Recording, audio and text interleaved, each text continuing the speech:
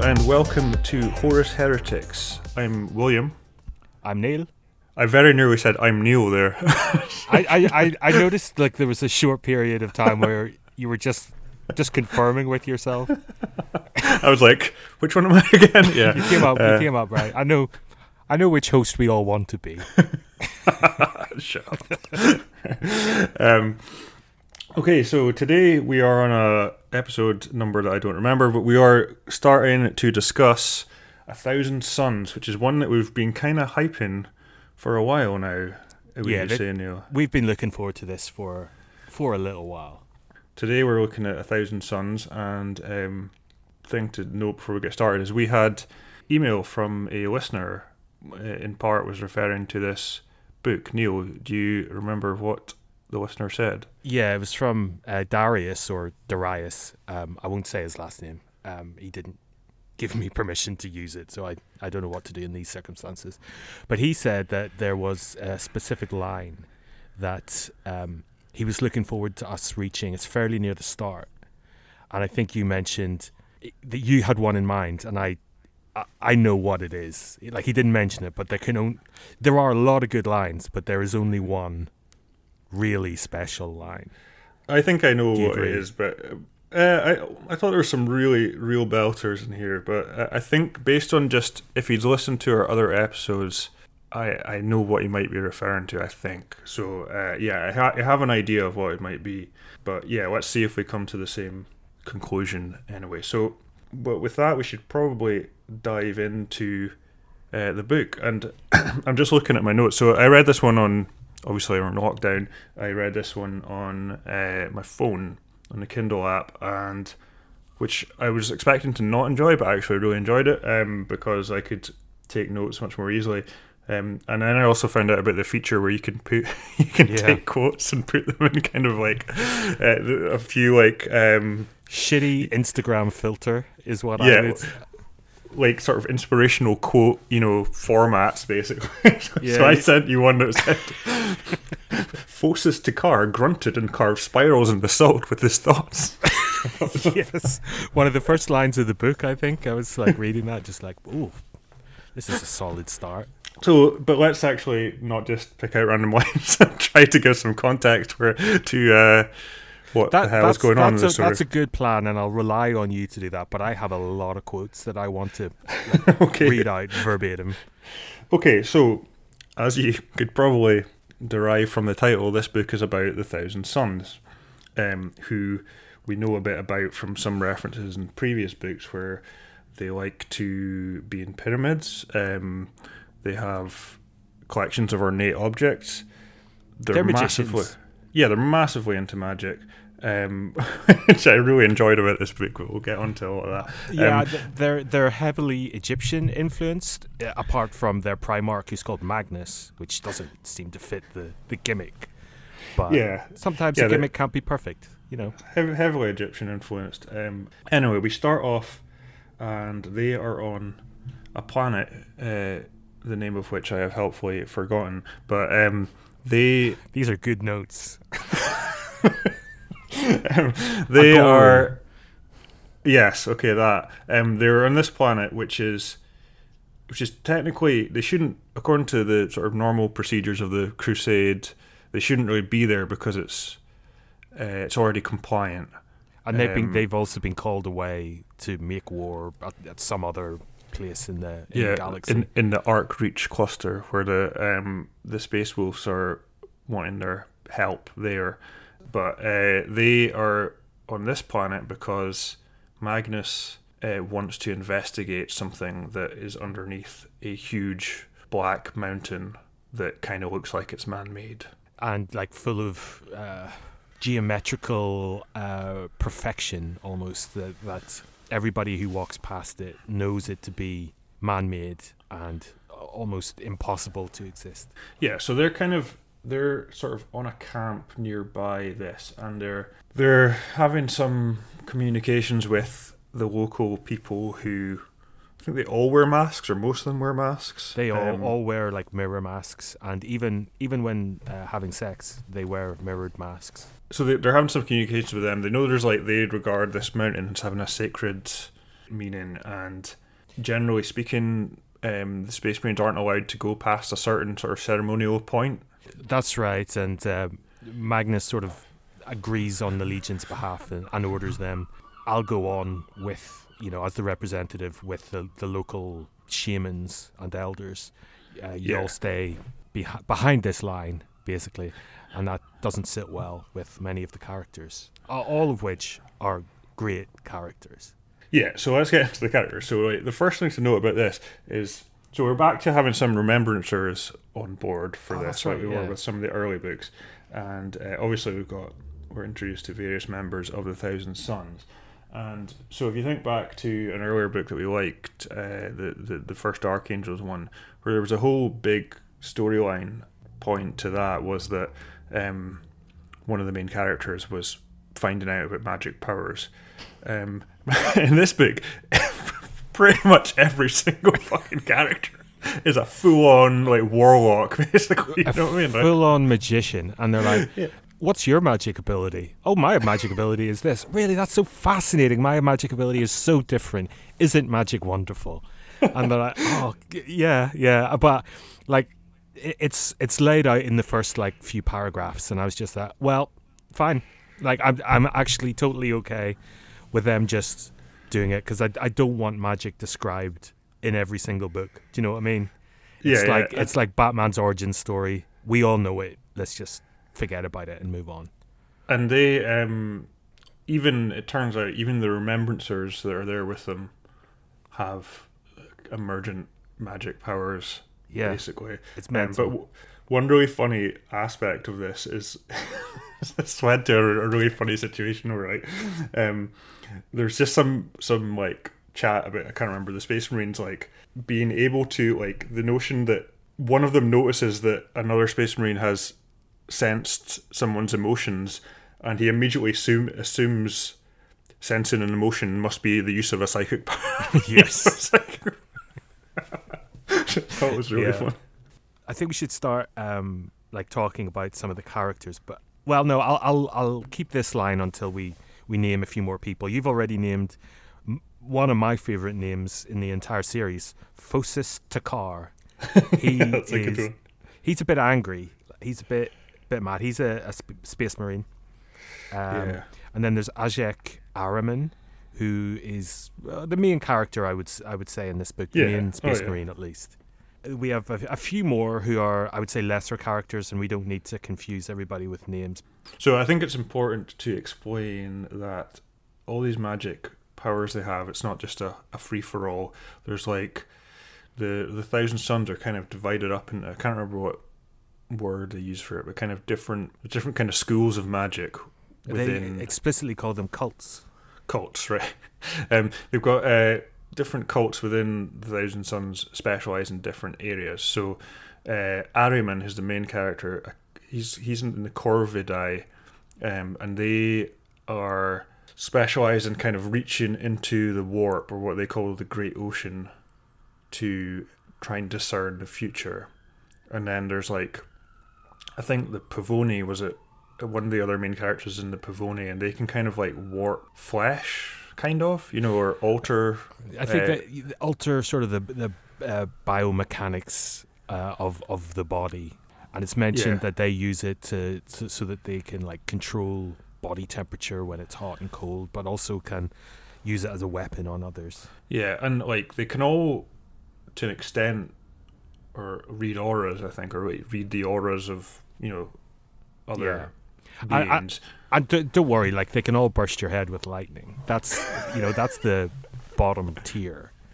They can all do that, but they do have their own sort of shtick. And there's one that's psychic, more just straightforwardly can read other people's thoughts. Yes. Rather than read the future like Ahriman and his crew. And there's also the Pyrai, or do they just do fire? I think it's only a little bit less boring than that. I think it's just they're mad for war. Yeah. So all these different groups, they, based on the sort of flow of the warp or something, they sort of rise and fall in prominence, like their power grows or shrinks according to the winds of the warp or something like that. And at the start of this book, Ahriman's Corvidae that he's part of are kind of low down in the pecking order, and the Pyrae are high in the ascendancy. In the ascendancy, yeah. And then so the three remembrancers, or one's called Lemuel.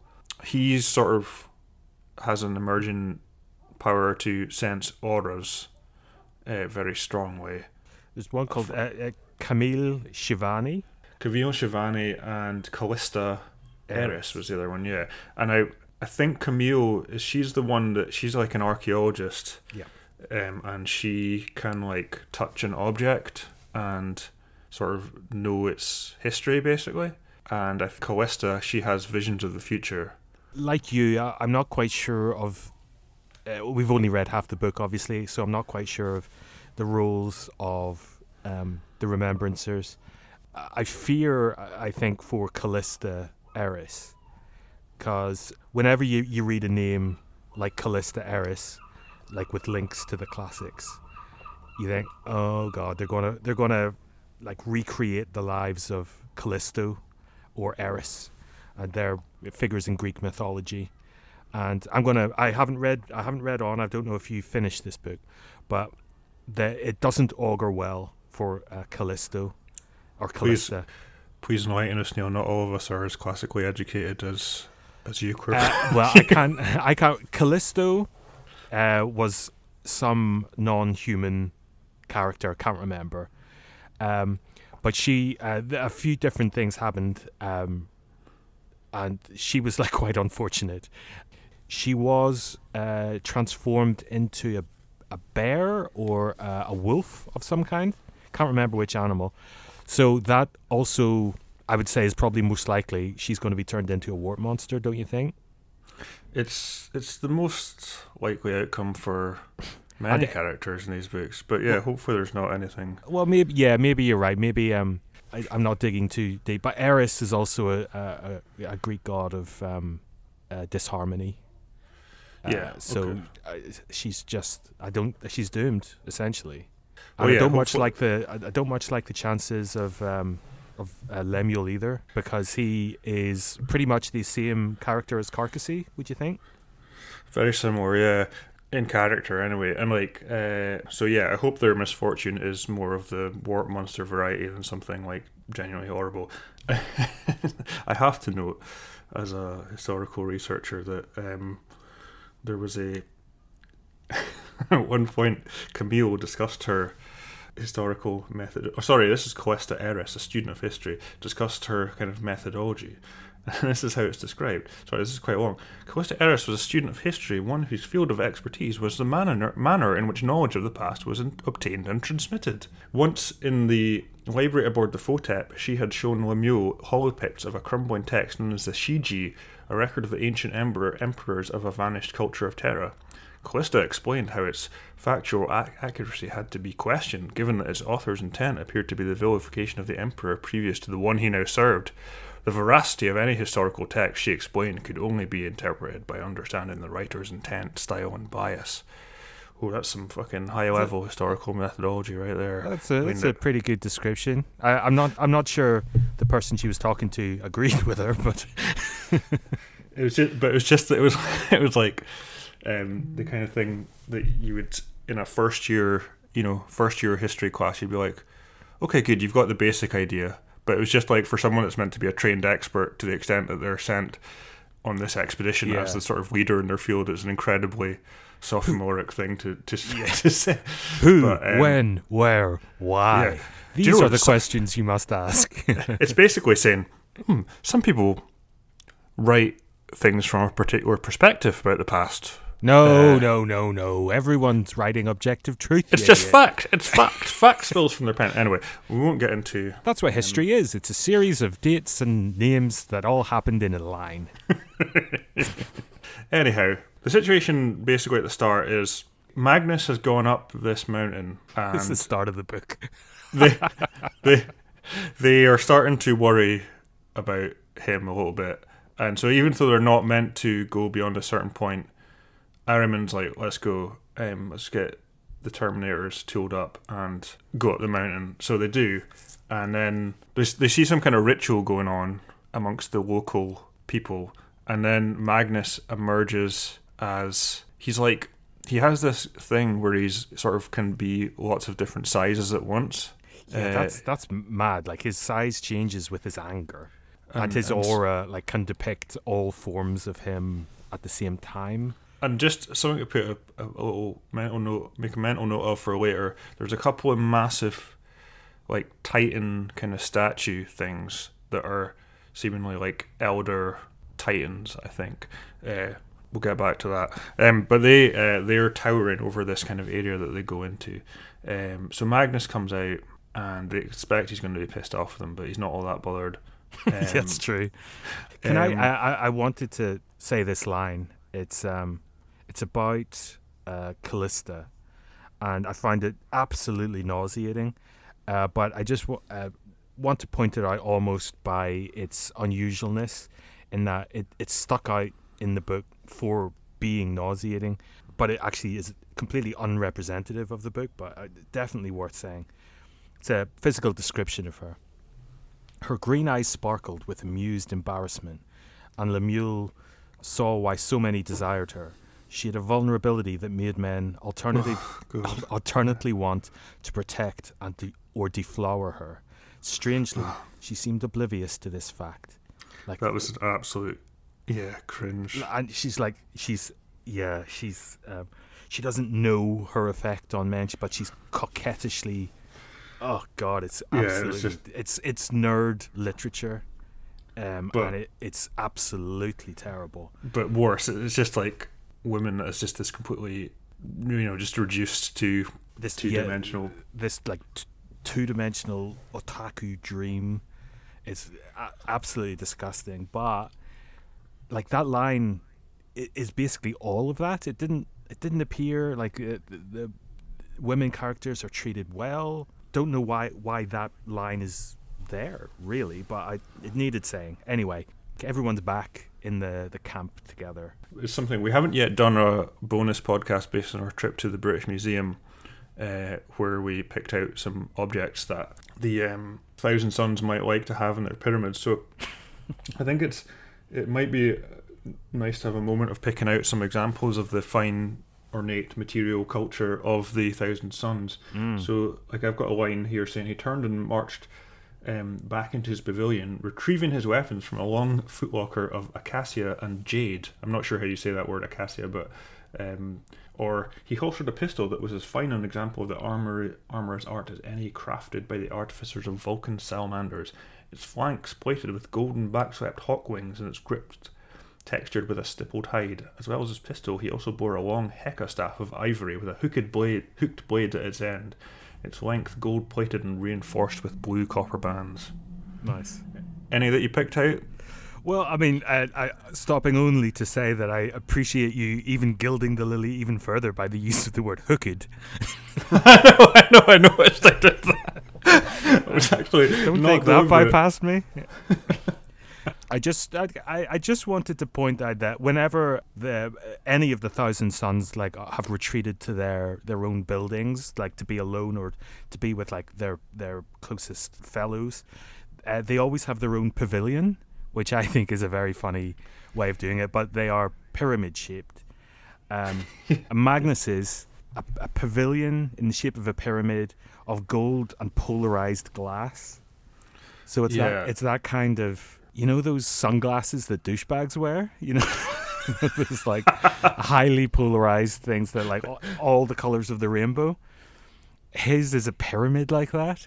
It's almost too much to credit, but of course it is. Like he has to stand out. I can think of few ways to do it better than that. Yeah, so basically he can like the pyramid can be transparent, or he can make it opaque if they need to have a secret meeting. They start sensing that the Remembrancers have powers, or they kind of know that already. They've probably been selected on that basis, but they start chatting about trying to actually sort of take them on as like kind of trainees in using their powers, because there's things like the enumerations, which is a kind of like meditation thing they do to go through levels of the enumerations to reach higher sort of mental states to deal with various kind of magic situations. Yeah, it's like their sort of internal training that allows them to gain self-control and use different magics and stuff. It's kind of like, it's an interesting mishmash of different earth cultures in sort of mindfulness and some like Kabbalah stuff and some in Hindu stuff, and there is kind of a Buddhist thing to their definitely. But I mean, it's just like a grab bag, a pick and mix of all different cultures. But it's just it's an interesting sort of discussion about, you know, how do you depict magic? Surely just too tedious to go, and then he, you know, fired fire out of his hands or lasers out of his eyes. So a lot of books try and give it a science or its own sort of mythology. Right, so I think this bit where Ahriman takes them up the mountain to find Magnus is where the line that we're talking about occurs, or the section that we're talking about as being a good one occurs. It is. It's when I think it's Ahriman is giving some orders to some people who are like freaking out. Sekhmet, align your humours, ordered Ahriman, using his mastery of the enumerations to alter his body's internal alchemy. Temper the choleric with the phlegmatic, and bring the sanguine to the fore. We've not had... is brilliant. Yeah, we've not had some really good humour chat for a while. Like, and that goes all the way back to the first episodes when we first started talking about the humours. But that's the best one we've had for I like to think, some time. Who wrote this book? Graham McNeil. I like to think that he read that first line. He didn't write it, did he? It was Dan Abnett who wrote that one. He read that first line and he went, "I am going to expand upon this." But it's dense with meaning, this line, because Ahriman is ordering his company to physically change their internal balancing of their humours. Yeah. Now we know that the humours don't. That's not how it works. But they are physically controlling that. So their body chemistry does have the four humours in it. I think that's what this is saying. Yeah, because he's doing it to himself as he orders others to exactly do. And he's giving these orders. This is not metaphor. This is not like push down all your sad thoughts, boys. Think about like killing some folks. He's like, no, put the cooler down, push the phlegm down. You need your blood up at this point, boys. Let's get the blood up. No, he is giving them orders to absolutely do this. It's I read it. I instantly knew what Darius was talking about. I was like, that's the line. Darius, if you're listening, that is it. I know it is. We've said some good ones already. I want to say a few more ones before we finish for the day, but that's it. But I just, incidentally, when looking up this line right now, I spotted another really funny one. Go for it. Just before it, where it's Ahriman. And saying Phocis Takar moved alongside him, and Ahriman recognised the urge for violence that filled his fellow captain. In his detached state, Ahriman wondered why he always called Phocis Takar his fellow and never his friend. That was really funny. Because he thinks he's a dick? Yeah. Look, fellow, fucking temper your collar. This is my colleague, not my friend. I've got a line like... at this point, when they're in the valley with these with this shit going on, one of them vomits, and it's an amazing description of vomiting that I just wanted to bring up. His heaving breath flowed like milky smoke from his mouth, and he stared in amazement at his stomach's contents. The spattered mass glittered as though the potential of what it had once been longed to reconstitute itself. That's a cool idea for a demon, though. Like, if you vomited out a bunch of stuff and then it constituted itself into a demon. That's a cool idea. There's another bit just before this. I still can't figure this out, and I don't know if I'm just being stupid or not. Right? So basically, it's talking about the fact that... So this is, again, when they're marching up the mountain. It's talking about the fact that they have or at least one of them has a thing called a Reaper cannon. Yeah. Their official designation was assault cannon, but such a graceless name had none of the power of its former incarnation. A numerological study had led the Thousand Sons to keep its previous title, the Reaper cannon. Right, and then it says the Mechanicum had not the wit or understanding to recognize the power of names or the mastery and fear a well-chosen one could instill. Right now, see if you can explain this to me, because I still don't understand it. With 6 letters, 3 vowels, and 3 consonants, the Reaper's number was 9. Yeah. I was like, why is it 9? That's 12 things. With 6 letters, 3 of them are vowels, 3 are consonants. Where's the 9? Well, I mean, yeah, like, you have to. Of all the numbers you're going to make out of that nonsense, why 9? It could be 12. It could be 6 divided by 3 is 2. Yeah. It could be any number of things. There's where are you getting the 9 from? Okay, well, you know? you take your 6 letters. There's 3 of them. There's 3 vowels. There's 3 consonants. That's 12. Yeah. Then you reap it, and it's 9. you let loose the Reaper cannon, and 3 of those fuckers go down. It's you're absolutely right. I didn't pick up on that. I didn't do the simple arithmetic like the author didn't. But it makes as much sense as numerology. Yeah. Well, exactly. I mean, that's the thing. I'm sure you can make a 9 out of that with, like a countdown, a countdown fucking board to try and get to 9 from that. I'm sure it's easily done, but I'm just saying it's not like it's the most straightforward thing. Another point I wanted to make at this point is, how sophisticated do you think, at the time he was writing this book, Graham McNeil's definition of the word grimoire was, right? because like, go on, yeah. Because I noted around this point that in these books, and also the last book, it seems that I was like, never a book, always a grimoire, right? Is the note I made. It seems to be everything's a fucking grimoire just to make it sound mysterious and cool and potentially evil. But then later on, there's like, at some point, there's a really big point made of something being a grimoire specifically. You know what I mean? Like, as in a spell book of some kind. So anyway, I don't know. It's just something. I think it might just be like a book bound in leather. Yeah, but later on, I think it is old. I think it is at that point, and then later on, the word is sort of, I think, pointedly used to imply that something is, or say that something is a spell book. Let's make a little bit of progress here. Yeah. There's some kind of exposition.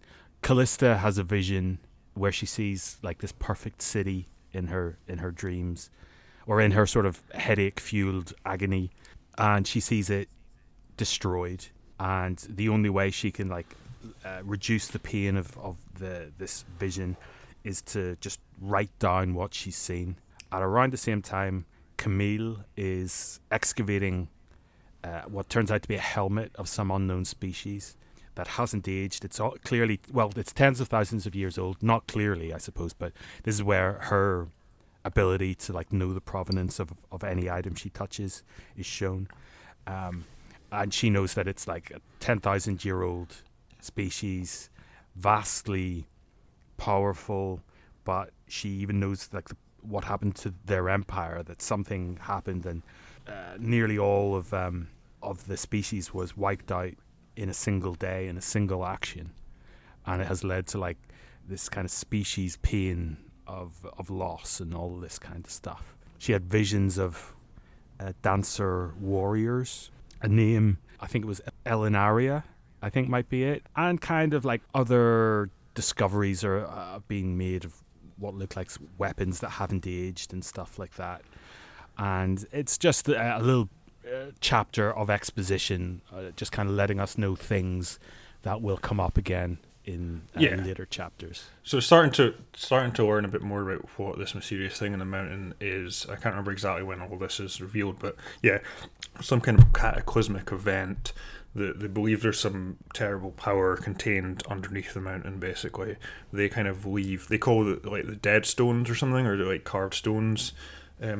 on the way up the mountain, and they talk about leaving the dead as a kind of tribute kind of thing to this power to sort of sate it and make it not want to come back and wreak havoc again. And in fairness to what are kind of scoffed at as tribal beliefs in this book, the mountain does eat those dead people. Like, those dead people disappear. The mountain has eaten them. So basically, they're 100% right. Yes, exactly. But Magnus is interested in this mountain because he thinks that for no reason. I don't know how he comes to this, but he is under the impression that there are like loads of shortcuts through the warp under there, basically. That don't require ships, and that would result in almost instantaneous travel from point to point, though it's a network.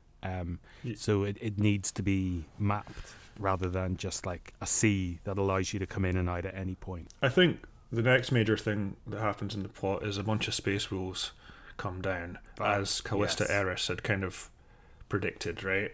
And they're basically saying, oh, come and fucking join us like we asked you to. And this produces... Yeah, they're full on dicks about it. Like, they're led by Amlodi Skarsensen. Oh, yeah. Yeah. And he gives him a mouthful of shit. And then... So there's a fair bit of friction as they come down and like start demanding that the Thousand Sons join them and stuff. And Phocis Takar takes umbrage at this, and he steps forward with a fucking belter of a one-liner. This is like up there with the sort of great Hollywood one-liners. He says, "Speak thusly again, and I swear by the great ocean I will end you." Ahriman goes back to his pavilion and shows that he can leave his body. Oh yeah, seemingly this is the first time we see it in action, I think. But this is how he kind of discerns the future. As he sort of goes into a kind of trance state and enters the warp. Now we've had a few discussions about these sort of warp chapters, and you've liked them a lot more than me. I've always said that their descriptions aren't very good, and you've said you kind of agree with that, but their strangeness sort of comes through. I thought these were bad again. I've got a line that I thought was terrible. Because there are a lot of warp sharks. Remember, they've appeared before. Well, that's what I was just going to say. It's like, right, so what we're usually told is that like these monsters are formless and could take any shape, but almost invariably they are sharks. Yeah, it's true. It's true. Like anything that a human can think of seems to be everybody's greatest fear is a shark. Anyway, he's attacked by these sharks, and they're called rapacious conceptual predators that follow the spur of travelers' emotions to devour their bodies of light. Yeah. It's, I agree. Rapacious conceptual predators. Those are sharks, apparently. So anyway, in the course of this, he kind of, like we said before, his future seeing powers have been lessened as of late, along with all the other people in Thousand Sons with those powers, and so he's kind of trying to get them back. And yeah, what goes on in this? He really pushes himself and gets into a bit of trouble, like sort of leaves himself vulnerable to the warp sharks and basically he's going to die, and he's really embarrassed by that because he's just been caught off guard by it. But he's saved by this dark, shadowy figure who Will said was cutting about with the space wolves. Getting Scottish slang in there that I like. And he's called Uther Weirdmake. How would you say that? Is that a... Yeah, I think Wordmake or Weirdmake, I think, both. Yeah. I didn't really enunciate it in my own head, but yeah. Well, it's like Otheri, but it doesn't work, I don't think, for... the kind of Viking feel. So I thought Uther Weirdmake. Weirdmake is fine. It is Weirdmake. He saves him, and they meet up, have a chat, and find that their views of the warp and stuff they have different terminology and stuff for the use of magic and how they do it and what they do it for, but the underlying themes seem to be extremely similar, which I suppose isn't a surprise, but it is to these guys, and it kind of gives them a bond that the rest of their fellows don't have. Yeah, so like the Space Wolf guy kind of describes it more in terms of like runes and stuff like that, and whereas the Thousand Sons, they sort of see it in a more, like, they think of it in a more scientific kind of language, I guess, like, whereas like, but also I would say also philosophical as well. Yeah. They talk about it as the Great Ocean, and the the Space Wolves call it a storm, and deal with it in talismans and fetishes and stuff like that. Yeah, and like, so because the Thousand Sons, that's really what they're all about, is the quest for knowledge, which reminds me of their great placement program that they have with the other Space Marine. Yes, their Erasmus program for budding future academics. So it's basically talks about at one point how seemingly every member of the Thousand Sons, I think, or at least the ones that are maybe going up to a certain level of leadership, get sent on interns. Get sent to sort of embed themselves with another legion for a time, and it describes some of the, like, where they went to, and but it was a little bit disappointing because all of them were sent to trader legions, and they all had the best time. They all made lots of friends. They all made lots of contacts. They're still emailing. But one of them was sent to the Space Wolves, and he had a terrible time. He just made no friends. He was always alone. He came back early. He doesn't even want to speak about it. Yeah, he doesn't. Yeah. That's it. No, I didn't like it. I just didn't like it. It's just not for me. You know, I made the right decision. Talking of other legions, at some point there's a reference to the Ultramarines, and like, Ultramarines are usually like seen to be like really boring as a chapter to be discussed in the book, but like, this actually really made me want to read a story about the Ultramarines set in this Horus Heresy period, because it talks about how like they try to set up like utopias basically where they have been, and I was like, that'd be really interesting for a story, instead of like the usual thing is just like, you know, they go and fight the war and then fuck off. Like, you know, actually, like, reading about a Space Marine chapter trying to involve itself in the establishment of a, you know, more in the sort of setting up of the society and culture after they've conquered a place, it would be quite interesting. Positive colonialism, that's what you want. No, I'm just saying like that, but that's exactly like what it sounds like, colonialism, you know, like, just like going there and like, yeah, we've conquered you now and we're going to make everything better. I just think that would make for an interesting story, like how they definitely what starts going on in the mountain that makes them go up there again? Yatiri, the head tribal chief, he's up and he's talking with one of Ahriman's men. Can't remember which one, but they're having pretty badinage back and forth about their silly tribal ways, and Yatiri gives him a bit of a history lesson about the Titans and about the Elohim and the Eldar, and I think I don't know too much about the Dark Eldar, but I think it's about how the Eldar create through their excesses, they birth Slaanesh, the Chaos God, and the creation of the Dark Eldar, and that kind of stuff. But I think we'll speak more about that in the second half of the book, I think.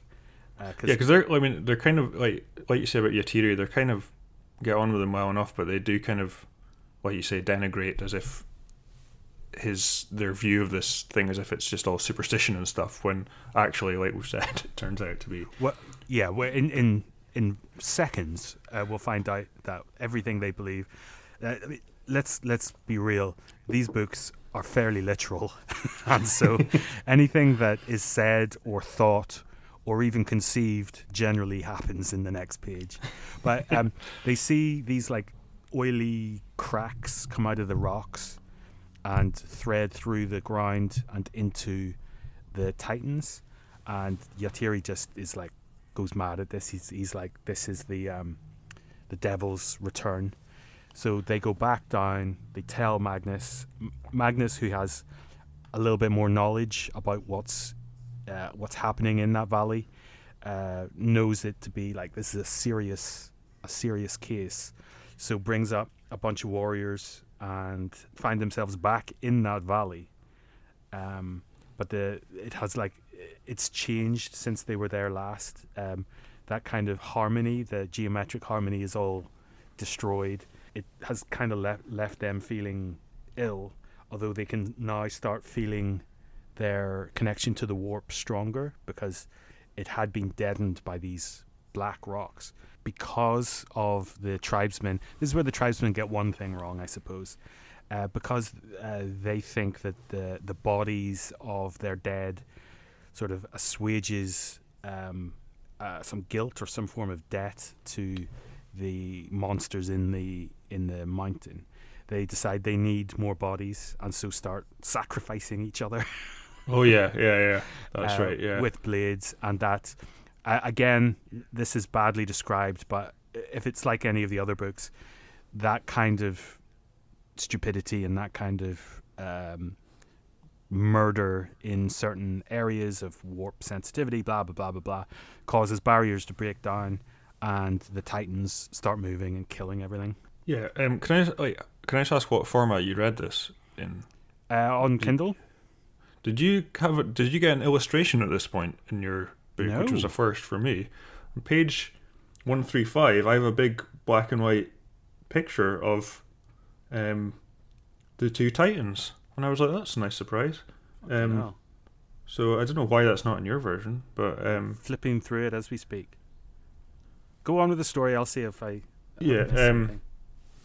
So yeah, I'm sure you've guessed this, but the big Titans come to life with the evil forces animating them, and there's a big fight here with the Thousand Suns and Space Wolves.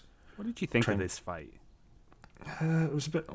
It was boring. It was really boring. Yeah. Like all that I can think about it was that the Titans kill a lot of people, but then Magnus uses some magic and destroys them. Yeah, so they think at one point they think Magnus has been dead, has been killed. Has been dead. Has been dead. Has been deaded. He one of the other captains of the Thousand Suns is expending great amounts of psychic energy to try and protect him, but one of the Titans fires a really big weapon at him, and they think he's gone, but he's not. And he wins the fight for them. Magnus is like, "Let's get inside the cave." Where all this evil's coming out of. They do. They all pile into the cave, and it should be said, like, there's some mention here that the Thousand Suns, obviously I think the magic in this book is very cool, but like generally the way it's been presented before is if this was all viewed quite suspiciously in the Imperium, but they are like, if you don't like magic, these guys are absolutely rife with magic, as we've said. But there is some indication here that they usually keep it hidden from like other legions and stuff. But here they're absolutely popping out fireballs left, right, and center. And I mean, we haven't even mentioned the Tutelries yet. Oh yeah, they are basically their magic familiars. They're versions of a black cat. But they are warp creatures. Yeah. Demons, basically. Yeah, I'm not quite sure how they thought that's cool. Yeah, so there's all kinds of stuff that, based on our understanding of Imperial doctrine that's been presented in every other book, all kinds of stuff that is, likely to get them into trouble, you would think. What we haven't mentioned is that in the timeline, this is happening before the heresy, before the first book, essentially. So a lot of what we've talked about in the books and stuff hasn't happened yet. So I suppose that gives them license, but you have to think not that much license. But they've already been in a bit of trouble for it. That is true. And they do a bit of leeway is given to them, trying to hide their greater magics and keep those within the Legion, I suppose. And then they go inside the cave. They come across a massive sinkhole which has huge pulsing black whispering veins like coming out of it. Like if you think about just like a big vessel of some kind carrying like black ichor, just like spreading out all over the place. And Yatiri is sort of being tortured by one of these, just like strangling him and like taking over his mind and stuff. Yeah, and so it's a big massive, your classic chaos ethereal tentacles basically in this big hole. And this did lead me to think, and I wanted to ask you this question: Have we exhausted human imagination when it comes to monstrous things? Because I haven't read anything new, and everything that I do read is always so archetypal. Do you know what I mean? Yeah. And this is that, and it's pretty good. But when the warp is meant to give you like pure imagination, it's always like big pulsating things and lots of eyes. Sharks and tentacles. Sharks, tentacles, eyes. Yeah, exactly. Do you know what this really reminded me of? Like, do you know, like, just like in video games where like, you know, the world you're in has been corrupted and turned bad, and that's indicated by like shit being all over things that wasn't before, and then you have to succeed by making that shit go off it. Like that's what it made me think of with all these like black veins, specifically. Whatever the name of the main Zelda game that came out in the GameCube was, I've forgotten. But that it made me think of that, just like these sort of, you know, wispy black lines trailing out of things. Is that Twilight Princess? Yeah, that one. Yeah. That's what it made me think of when it was talking about the veins going into all these things, like the stones and stuff like that. But anyway, so that's... No, but like it could have been any number of things. Like exactly. Kind of black tree thing growing out of the ground and taking over. Yeah, any number of things. You're right. Yeah.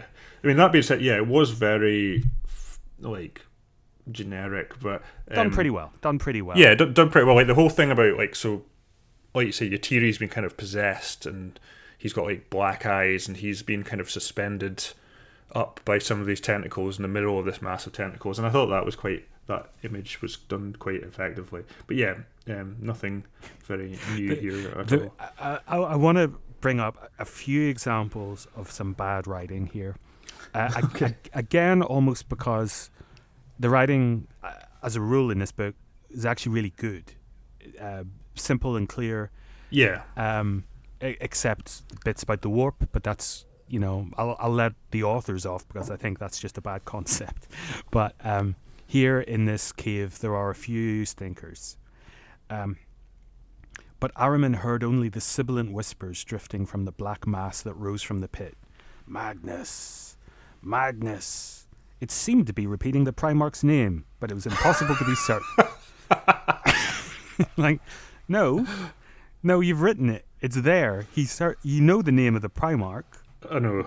They could have just not had the Magnus bit, and that would have been fine. There was quite a few bits of that where it's just stuff was overwritten, you know, like, and you just thought, just cut that bit off and you're fine. Yeah. But like, I think on the whole it flowed as a book, but there were definitely isolated bits like that stood out. So inevitably a big fight happens.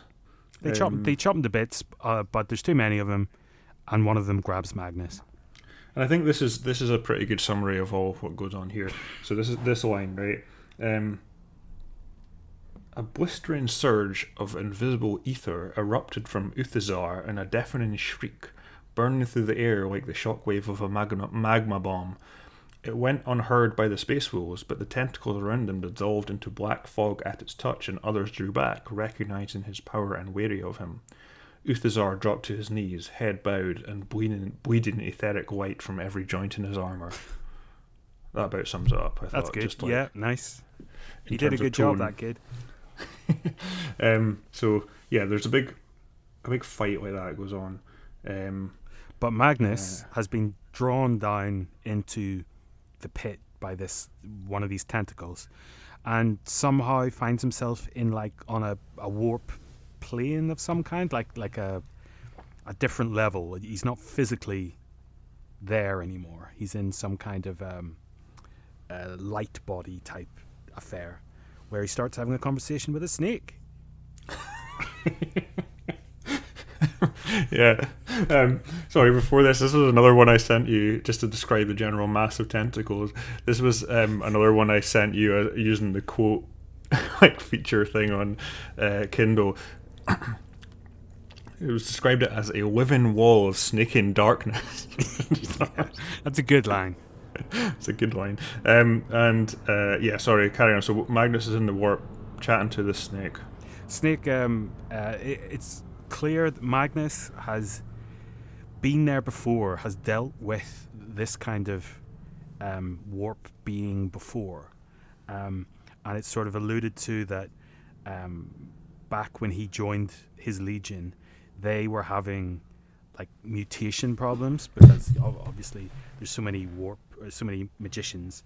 That much touch with the warp has led to mutations happening, and he, through his genetic knowledge, managed to allay this fear and this problem. But we find out that it's actually through some form of deal that he's made with a dark force. Magnus is like super overconfident and thinks that he's actually bested this evil and therefore won it as a prize. But the talking snake says that it's actually a deal that he's done with a power that he has got no concept of, and that Magnus has no idea about the torment that awaits him. Yeah, and there's some mention here that like the Emperor has made deals with the powers of the warp as well, which I think has been mentioned before, but it's interesting just to hear that discussed again. But this is almost a fourth wall breaking moment, like self-referential to these books. When the snake, the serpent's talking to him, he says, "If you will forgive the cliche, I have many names." That was really fucking funny because like that's like just what all these kind of things always say. I go by many names. You may call me whatever. Like, what's your name, serpent? I have many names. Well, what is one then? He's like the way he's like, sorry, I know it's a cliche, but I do have many names. Like I feel awkward saying that because all of us fucking say that, but it's just literally true. If you give me a little bit more of context about where I am and stuff, I'll probably be able to remember the one that everyone knows me as here, and we can just go by that one. Anyway, he's called Coronzon, yeah, which isn't a very good name. I don't think that's even a demony name, to be honest with you. I mean, Zed is a demony letter, I suppose. Yes. But no more than X. I think X is maybe a sci-fi letter. This is an interesting one. Magnus crushes him with his hand. The serpent, never one to be bested, says, "You've bested nothing, mate." But he has. He crushes the serpent, which causes all the veins to disappear, and he reforges the wards around the pit and has completely sealed it off forever, he says. Good for him. It's a classic get-out clause for an etheric, or spectral monster. Is like, well, you defeated me, but I'm not made of proper matter, so it doesn't really count. Which is basically what he says here. But also, like, yeah, we've seen it in action films before. Like, he's bested him on an astral plane. Like, the serpent had set like a cunning, mischievous puzzle for him to solve, and at the end, he brains it out with his massive thought powers. And as the serpent goes, "Oh, you've bested nothing," he like fades away, and he has been bested. He just didn't want to do it before. That all happens again. We've seen it. We've even seen it in this series before. I think this is pretty much the end of the first of the 3 sections of this book. Well, like right off the bat, like just Magnus comes back and says, "Yo, there was a snake down there, but I've covered over the well. It's fine. Just don't go down there again." Then Amlodi comes up after having like fought and died beside them and like it killed titans and these like massive pulsing veins. He goes, "You'll probably be able to come up to the Arc Reach now, eh? And satisfy Russ." And Magnus just goes, "Yeah, I suppose." And then for whatever reason, these books need to be split up into different books within the book itself. Then we start another one, and they're fighting alongside Russ again. I just really like the image of like Magnus walking out of the cave, dusting off his hands, like a tradesman that's just finished his job, being like, "It's etheric snake problem, mate. Sorted it though." I've put a magic cover over it. It'll do for now. They say, "Yeah, okay, we'll come to the Arc Reach cluster and help you." And they do, and they're just cutting their way through these like bird people, and the book takes a lot of time to really let us know that the Thousand Sons, each person cleans their guns differently. They make a very special point of that, because one person disassembles it by hand, another person disassembles it in like a 3D exploded picture view, but then cleans every little bit with a cloth. Other people, they just magic the dirt away, which you'd think everybody would, but but Ahriman doesn't approve of using magic to clean your guns. This is shit.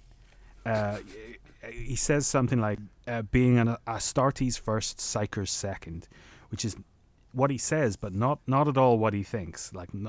And it's also it's just how all of these books are about the same fucking thing. Is that the lust for power, the lust for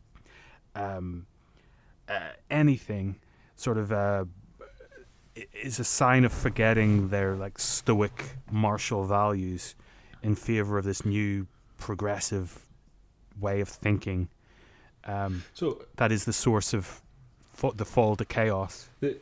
Another thing here that goes back to another thing that these books are sort of all about, but often don't really address in any detail, that we sometimes talk about examples where it does start to push towards discussing this in a more interesting way, is like, and this is one I've raised, I think, in the last book we discussed, about like trying to engage substantially with the strangeness from our mortal humans' point of view about what it must be like to be in the first instance a space marine, in the second, even more extreme instance, a Primarch amongst them. And like, so it talks about Magnus, that he was like crafted by the Emperor, and how like just concepts that he can understand that are alien even to his the captains of the Thousand Sons. And it says to be conscious of your body growing around you, to have awareness of your brain taking shape as architecture instead of organism, and have discourse with your creator even as your existence moved from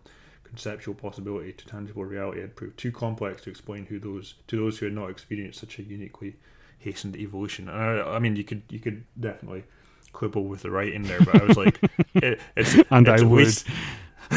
at least trying to engage with something very strange, yes. which is kind of really what, or just mention it, rather than engage particularly with it.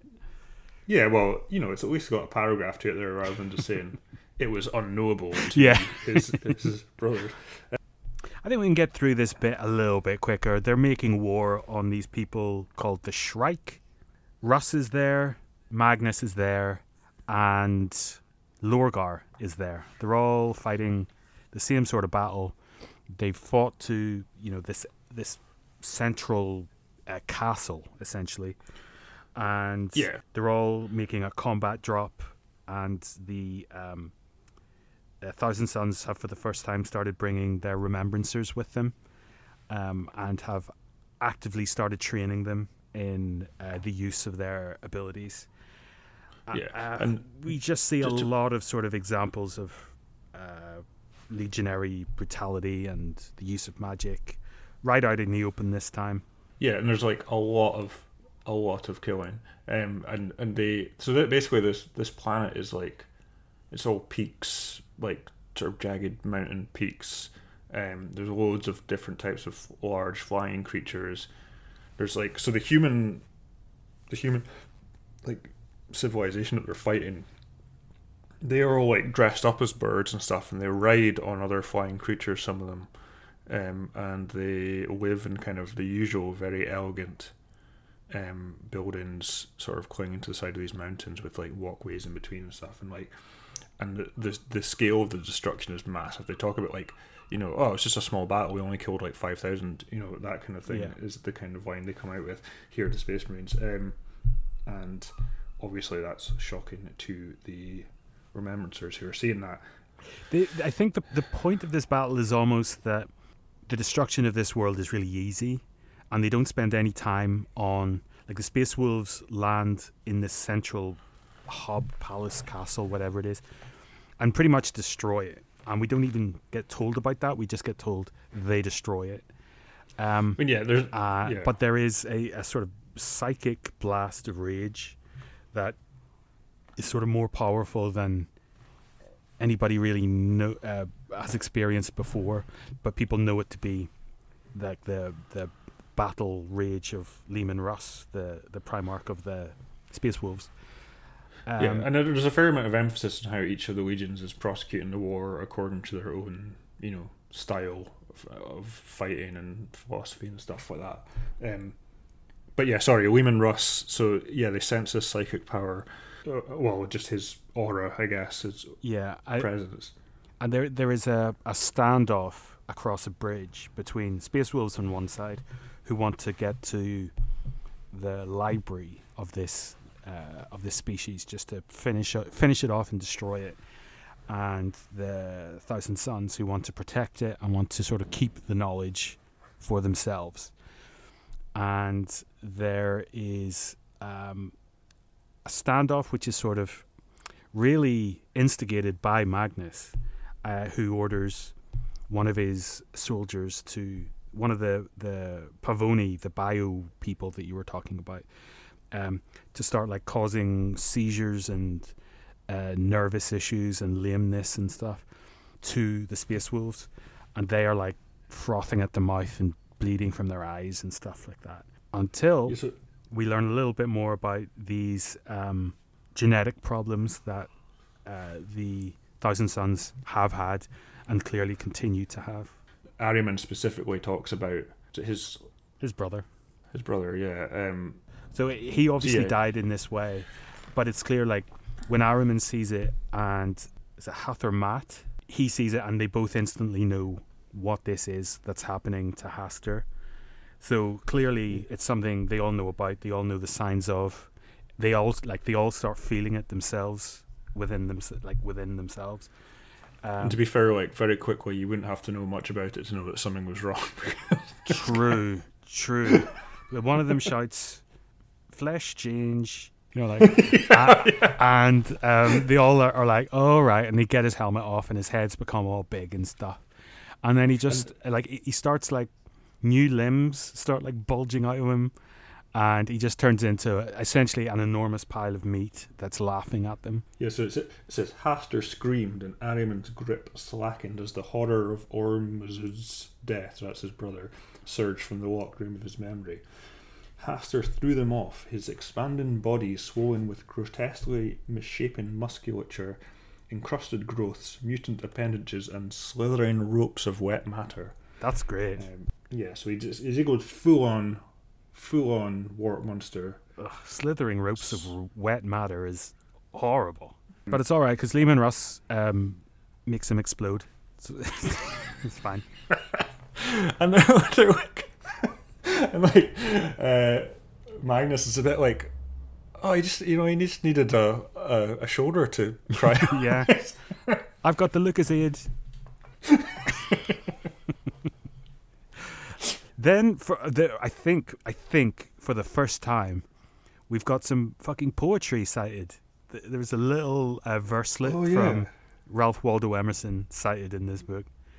It doesn't. It doesn't work. It's a good poem, but it doesn't work. I thought this was so clunky and pretentious and just not necessary at all. But anyway, it was just like a very bad example of the whole like thing from Old Terra, blah blah blah. Yeah.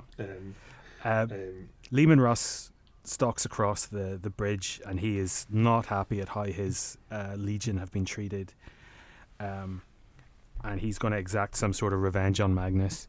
Lorgar teleports down, again teleportation in the nick of time, just when things work, and starts talking about he doesn't want his brothers fighting, it's all about the Emperor, blah blah blah blah blah, and gives them both a bit of a mouthful. And Russ says, I'll go now, but this isn't over. We'll meet again and we'll talk about this.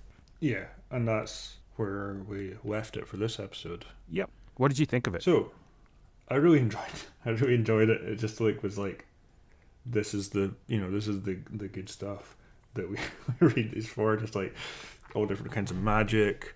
So you would prefer sort of a magical legion rather than like a grisly tales of like heroic sword fighting and stuff. You like a bit of well, I like both, but I just thought it was nice.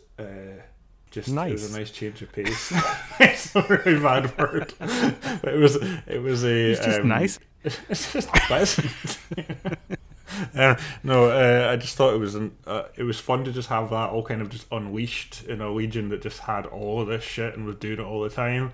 And like you said before, rather than being like, oh, that guy might have some potential, some potential for magic powers. This was like, yeah, they're all doing it. They all do it all the time. Some of them clean their weapons with it, and they, it's just all this shit going on. And then there's the space, and there's a really good like contrast of gimmicks between the Space Wolves and the Thousand Suns.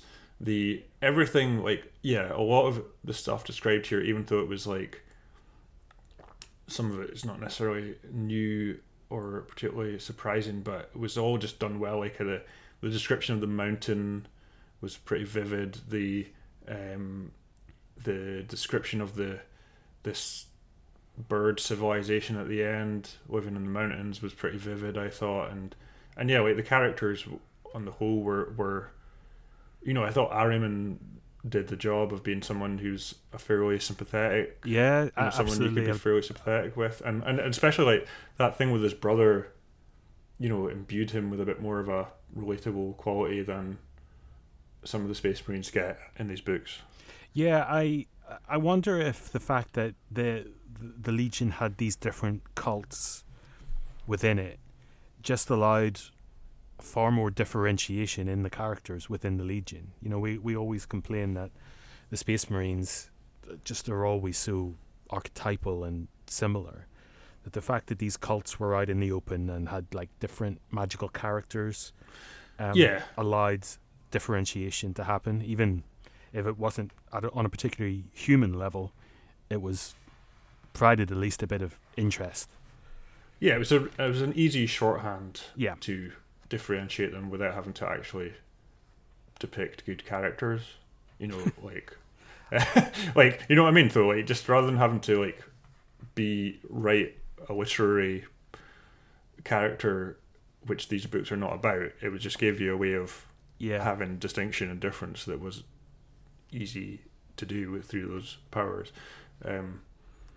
I would have liked, because I think it's a good idea, I think it's a really great idea, a little bit more, and that's not to say it doesn't happen in the second half of the book, is a little bit more on the how the standing of like the Corvidae versus the Pavoni and stuff, that seems to be based on fluctuations within the warp rather than any action of the Legion. Is that right? I think so, but then it does have it does affect the hierarchy of the Legion. I think it's generated from the warp, but it does sort of have an effect on their standing in the Legion. Like there's a bit which Yes, sorry, I'm about to mention Norbert Elias, but there's a bit where they're talking about inside Magnus's pyramid. Oh yeah, no, I thought of this whenever I thought of a certain Jean Cousteau whenever. So they all have to stand at different points in relation to Magnus, and there's like a very careful calibration of someone's status based on like where they're positioned, how close they are to Magnus, what other people they're close to, and all this. And it's as if Magnus all like does this very carefully, and it's just this was very reminiscent of a thing in a book about the court of Louis XIV that me and Neil have read as when we were at university, or read bits of, and talked about in one of our classes. And so he I can't remember, I don't know if it was actually called this in the book, but our tutor called it the courtly art of observation, where like so this idea that like in this court environment where there's so much sort of power and status to be had, and so much competition for it, that like the slightest gesture from the king could kind of, send your status rising or falling significantly, and that it just kind of reminded me of that. And it required everyone involved to be trained in the art of observing everything. But also it's a fascinating thing because it gives the king or the Primarch in this case, it gives them so many tools to work with, because you can give away nothing, but if it looks good, then, and if it's like a little bit more than what had been previously, then it's seen as this big thing. It's a fascinating thing. Yeah. It's and then it's kind of because one of the ideas behind it is like that it creates a demand amongst the nobility just for things that are actually, the king like creates value in things that he can very easily dispense, like just like a look or a physical hand gesture, physical space near that the king or near the Primarch. Yeah, so people compete for that. I mean, obviously there's still one like sort of material gain as well, but like that becomes something of value in its own right. But anyway, it was an interesting concept. And what was that book called again? Elias. Yeah, the Elias book, The Court Society. That's right. But there's also the civilizing process is kind of closely related to that. When it talks about the. Yeah, we should do a bonus Norbert Elias episode. Or maybe a Johann Huizinga episode as well. Yeah, Horus Heresy through the prism of Elias and Huizinga. We'll have to do that. But yeah, that's we don't. we don't, and we won't. Plot wise, that sets us up for part 2 pretty nicely. Did you have anything to add about the... No, that's it from me. I just want to thank everybody again for listening. We realize that this is an incredibly difficult time for people in lockdown, and also nobody's commuting, so nobody listens to podcasts. So if you listen to this one, thank you, I guess. That's it. Just thanks everyone for listening. Spread the word as always, you know that. But Yep. horusheretics@gmail.com, and we will be back in 2 weeks' time. Thank you. See ya.